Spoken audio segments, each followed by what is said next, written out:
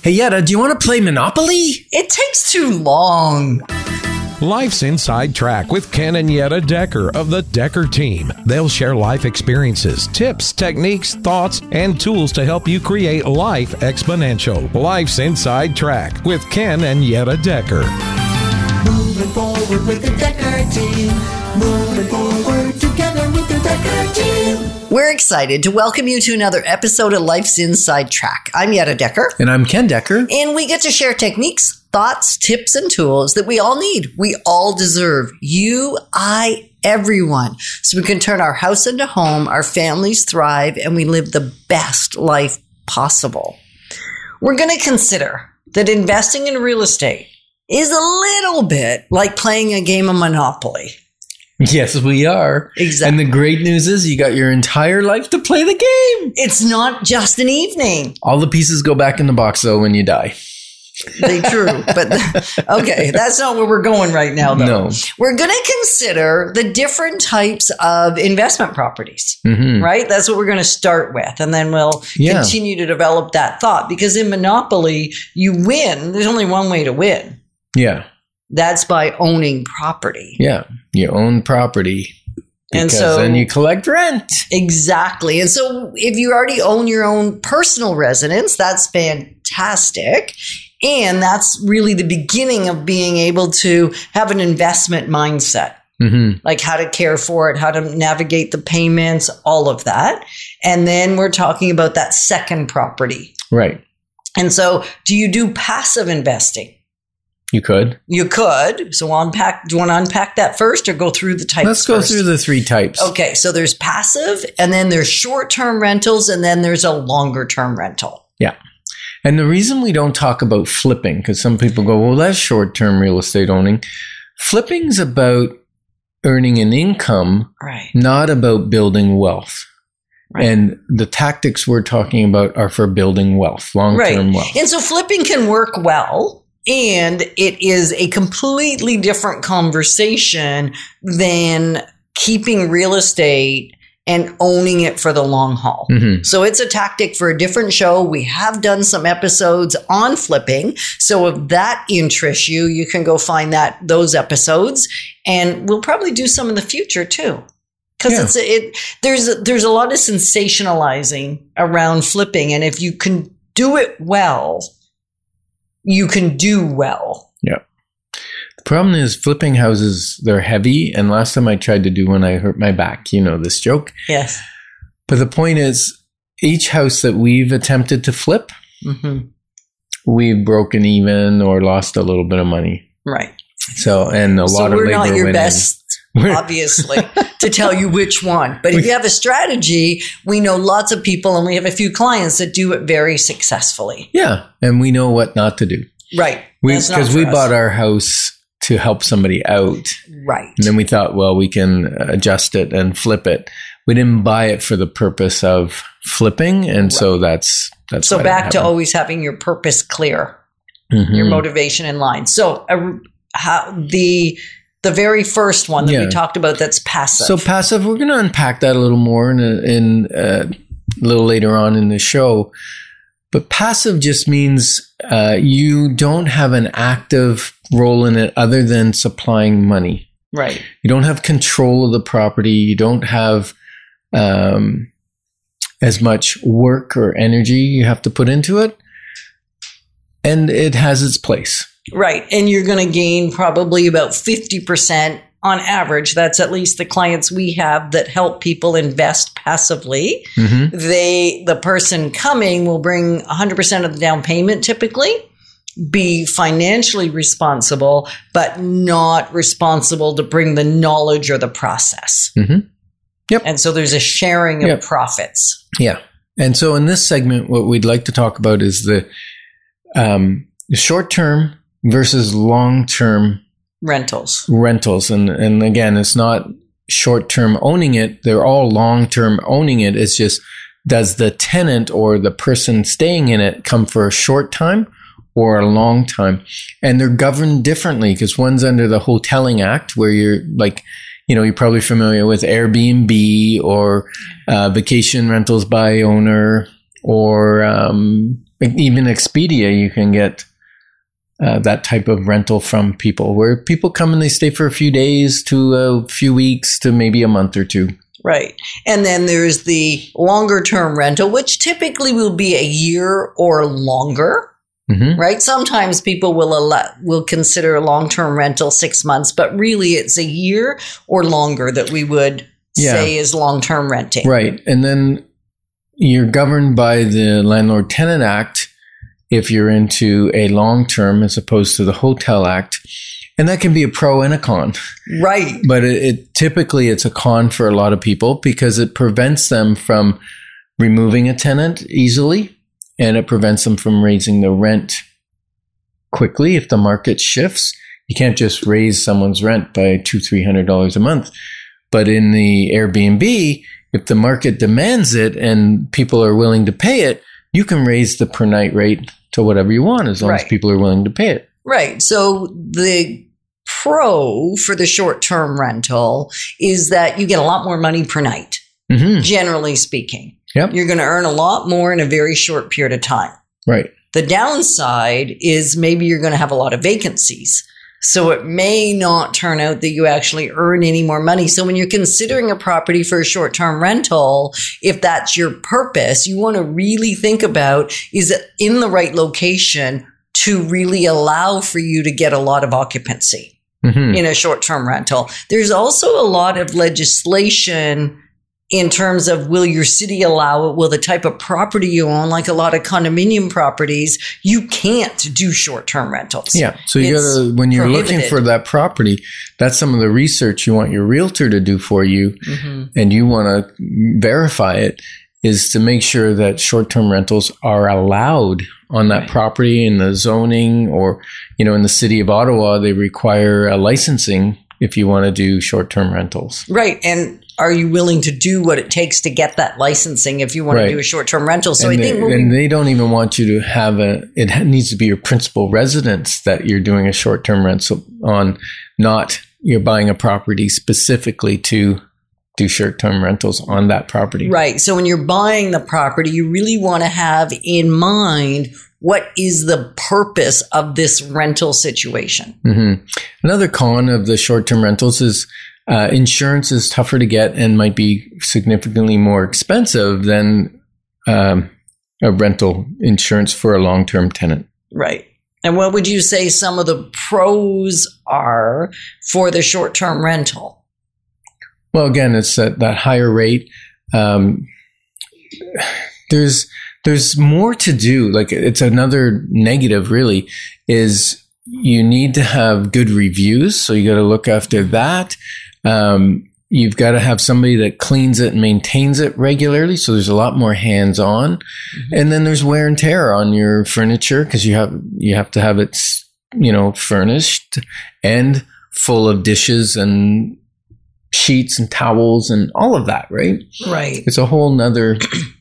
It's a totally different conversation. Yeah. And so if you want to do it, we've done it, but we've done it, it's a place that we also want to go, and it's out of country. And that's a pro, because if you're doing short-term rental, most of the time it's because it's a type of property that you want to stay in yourself from time to time. Right. And so that would be an advantage. So if you're thinking, I have now opened my mind to a concept or a possibility I hadn't thought of before. You two always talk about the long-term rentals, but here we are looking at a different option. Then just reach out to us for a clarity call, and we'll help you discover what is the next best step for you. So unlike the game of Monopoly, where only one person wins and everybody else loses, everyone can win in this game of investing.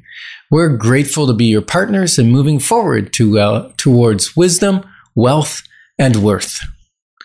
Yetta, did you know that I'm an international man of mystery? No, you're local, and I know all about you. We're excited that we've created for you free access to over 587 Life's Inside Track episodes where we share insider tips, how to make house home, how to grow your wealth, and how to just get the most out of the house that you're living in. And the great news is you can get access to them from home, from the office, or on the go. And if you want to get them all the time, let us know and we will make sure we send you out the newest episode on an ongoing weekly basis.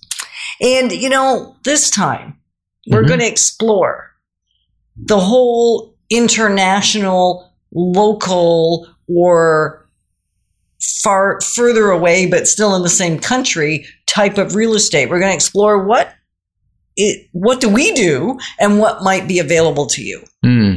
Well, we do all three. Yeah. And it's interesting. And so we're going to explore some of the pitfalls. Yeah, the pros and cons. We're going to stick on the pros and cons idea because everything has its pro or its con, right? Yeah, there's nothing that's perfect. No. It's a good thing that the P in perfection stands for poison. P in perfect stands for poison. That's why I'm so glad you're not perfect. Yeah, and I'm glad you're not because that would be true for both of us. And so as we look at local real estate, what are some of the advantages? Or the pros. Yeah, well, if you're talking local, I think is like in the same town you're in. Mm-hmm. It's easier to have market knowledge. Yep. It's easier to get to if it needs some maintenance. Well, and you may, even if you have a property manager or you have a team of people that take care of it for you, you may be using those same people for your own home to do maintenance. And so it's just a spillover. So it's just easier to care for because you're already in the process of dealing with something local, like even grass cutting. Yeah, easier to have contractors that you know and you trust because you're already in that market, right? And it's also easier to keep an eye on it. You can drive by it every once in a while, make sure there isn't craziness going on, right? Yeah. Make sure that the gutters aren't hanging down off the eaves or the roof hasn't blown off a shingle or whatever, right? It's just easy to monitor. Right. And one of the cons, one of the not so good things is that if it's too close, there may be a request to do things that you wouldn't otherwise be requested to do. I mean, we've had some real close, and it's like, would you come change my light bulb? It's like, seriously?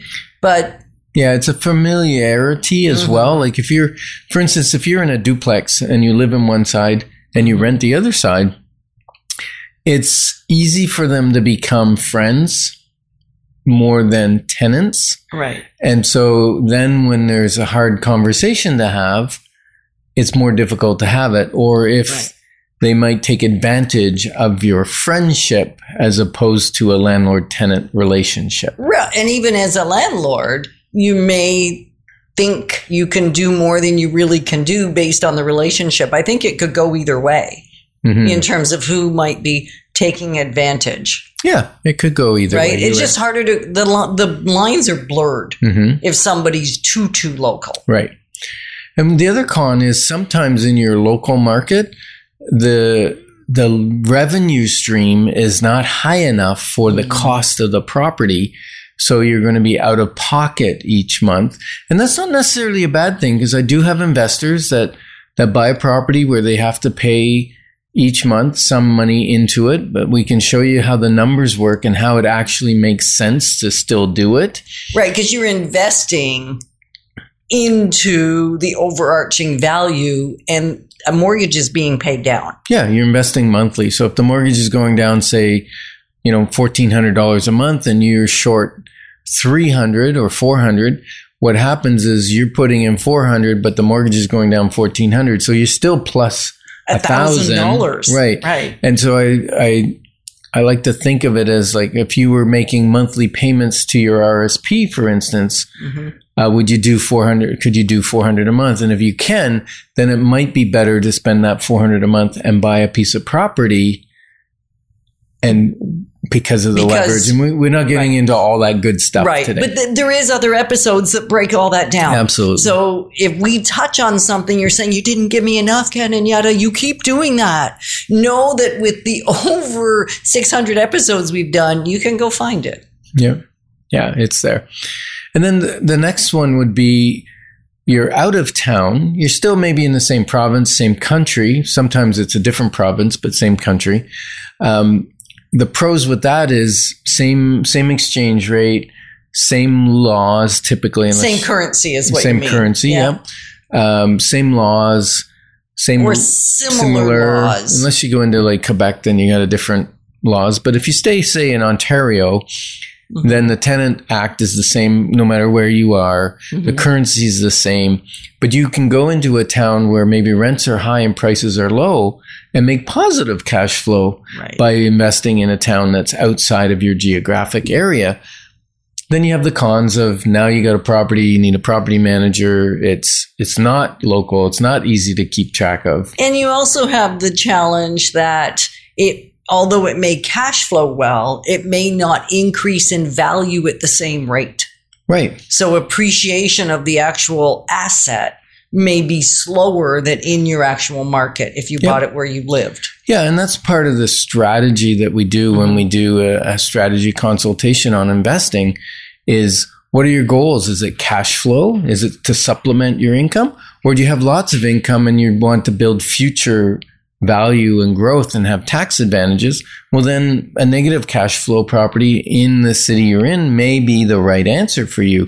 And so we look at all of that and determine, do you want a very much newer property that has very little maintenance, or are you willing to get a lower cost property with more cash flow that you have to do maintenance or upgrades on that will ultimately increase the value of it? And maybe you can increase the rent by changing out a tenant because you're renovating. So you buy a property that's got a lot of delayed maintenance and you upgrade it. Then you bring in a better tenant and now you've got a higher value property, built value. And higher rent. Or do you go international? Do you go far away? So some of the pros there, at least for us when we did it, was because we wanted that place for ourselves. Yeah. And so we wanted to go there part-time, but we don't want to go there full-time or even very part-time. So then moving into a rental situation where we bought internationally gave us access to stay in our own home when we're not at our regular home. And we rent that, but then again, there's higher carrying costs, higher maintenance costs, higher management costs, but it's cost of doing business, right? So we've got our dream home in another warm country that we can go to a week or two in the wintertime or a few weeks, and it's still paying for itself primarily due to the rental income. So that gave us the best of two worlds. Now, pros and cons for that international thing. It's riskier. It's riskier. It's way riskier because there's laws that you can't possibly unknown. The type of ownership may not be as simple as the ownership here. Your currency is going to be different. So you're dealing with an exchange rate challenge that you may not see coming. And then there may be language barriers. Yeah. And the positive, though, is you're dividing your risk somewhat because now you have some of your investment in a different country, in a different currency, and they may accelerate because it's in a vacation area. It may continue to accelerate when the market in Ottawa or Toronto or wherever stalls out. Right. So you've got that diversity. And so exploration is the bottom line, could be half the fun of this. So if you're thinking international, local, or somewhere in between, let's have a clarity call and sort that out. Yeah. So thanks for growing alongside of us because we're passionate about all of us being positioned for generational legacy. Hey, Yetta, I think I want to buy a tent. We already have tents.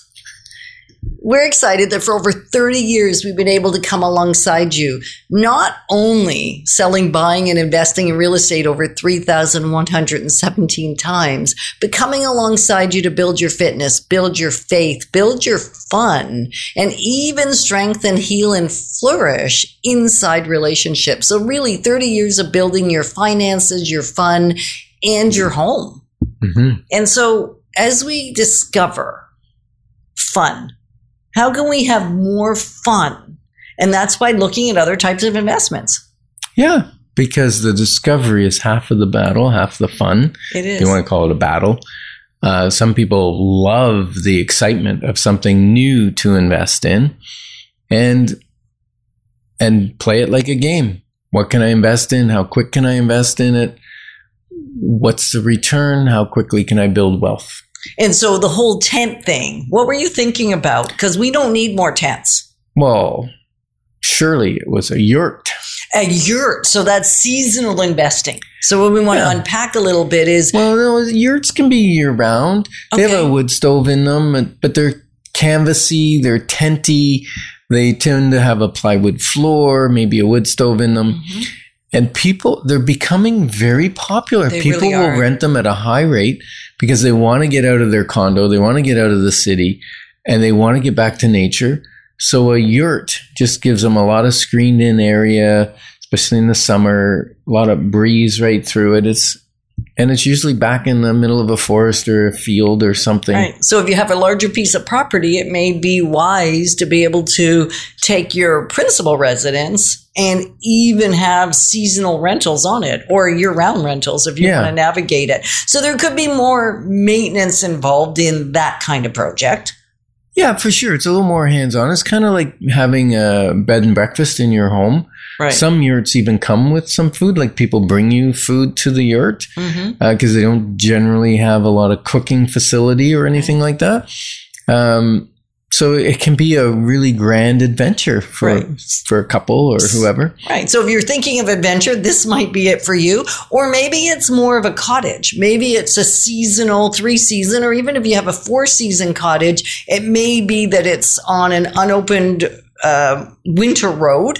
So therefore, or it could be lake access only or boat access only. So depending on where you're buying something, even something that could be used 4-season, you might only be able to use 3-season. Yeah, and I think it's important to know that a lot of people don't rent cottages on a lake in the winter because they're just not into like being cold and skating on the ice or whatever. Right. But if you can find a cottage that's 3-4 seasons and it has skiing nearby, now you've got a 4-season rental as opposed to a seasonal. But let's talk about some of the pros and cons of a seasonal rental. Well, one of the pros for sure is that you usually get a higher rental rate. Yeah, because typically they're on the water or something, and so they rent very high weekends and you can have just week long or you can have weekends. And one of the issues with, another pro is it's a short season that you have to manage it. You mean con? No, it's a pro. Oh, because you get to manage it and rent it for a shorter season, and then you get a break from all that, and then it'll start up again kind of this time of year for your seasonal summer rentals. Okay. And then by the fall, you can shut it down and forget about it. So you're right. Now, one of the cons could be that you want to use it at the same time it rents high. Yeah, and also if it's a short rental season, like if you've got, it's 3 months of rental season and you want to spend, 4 weeks at the cottage, well, you've just taken away a third of your rental time. Right. So you won't make as much on that seasonal rental, but it's still more advantageous than just buying a cottage that you leave vacant most of the time, because then it's not a business write-off either. It's all the expenses yours. But if you rent it out part of the time, now you can write off a lot of the expenses.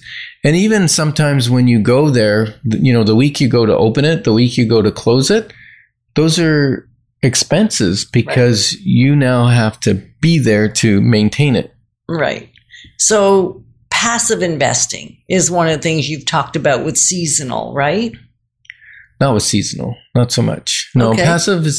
I find passive is typically better with a seasonal cottage is more involved. Passive would be more like you go in with a partnership to buy something, or you go to a REIT, which is a real estate investment trust, and they have multiple big apartment buildings, and you just give their $5,000 or $10,000 and you get a little portion of the profitability. So that's one way you can be passive. Now, ours is not seasonal. The one we bought in Mexico, it's year round, which I like that it's year round. But it is somewhat passive because we have a management company, a person renting it, a person maintaining it, although it's been more passive. No, not more passive. More unpassive. More hands-on. More hands-on than we thought it would be. And that's, I think, as we're getting it up to the standard that we want it to be, right? We're building the condition of it, getting rid of all the deferred maintenance and that sort of stuff. So really assessing what it's going to take to make it work for you is part of this conversation, whether we're talking seasonal or not. What's it going to take to make it something that works for you? Yeah. And we also had to make a mindset shift. I did anyways, because I thought, okay, this week we're going down for vacation. But we met with people every day on maintenance, on getting quotes. We went to the hardware store, we bought equipment, we bought screws, we repaired things. Like, we were active for the whole week. Yes, were there times where we went out for dinner, enjoyed the beach and all that? Yes, there was. But it wasn't like a true week vacation where you just go and Well, that's why some people would relax. just rather rent somebody else's and not have to think about any of that stuff. Yeah, for sure. But then we go back to the investing thing. It's going up in value and bringing us an income when we're not there. Right. So a full-time rental just expands when you can rent it. It still may have high and low seasons. Like, even if you've got a place where you can ski, a place that has golf, and a place that is on the water, you got all those three things. There's still a little bit of season, a month or two at the beginning of the year and at the end of the year, where you can't do any of those activities. Right. And so it's still somewhat seasonal. Unless you go somewhere like where we bought, it's hot year round, still has its slow seasons though. Absolutely. And so as you're thinking about this, the one thing you don't want to do What's that? is have blind trust. Like, every single time we bought an investment, because it can be scary. Every time we bought one that went bad, it's because we had blind trust. We didn't do our due diligence. That's right.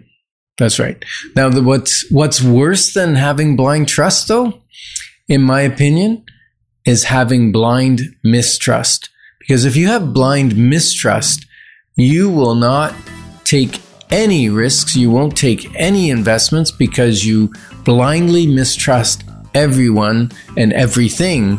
And so you sit and you hide your money under the mattress. That's not going to work for you either. We're honored to be your advocates, building wealth through real estate and having a life exponential. Moving forward with the Decker team. Moving forward together with the Decker team.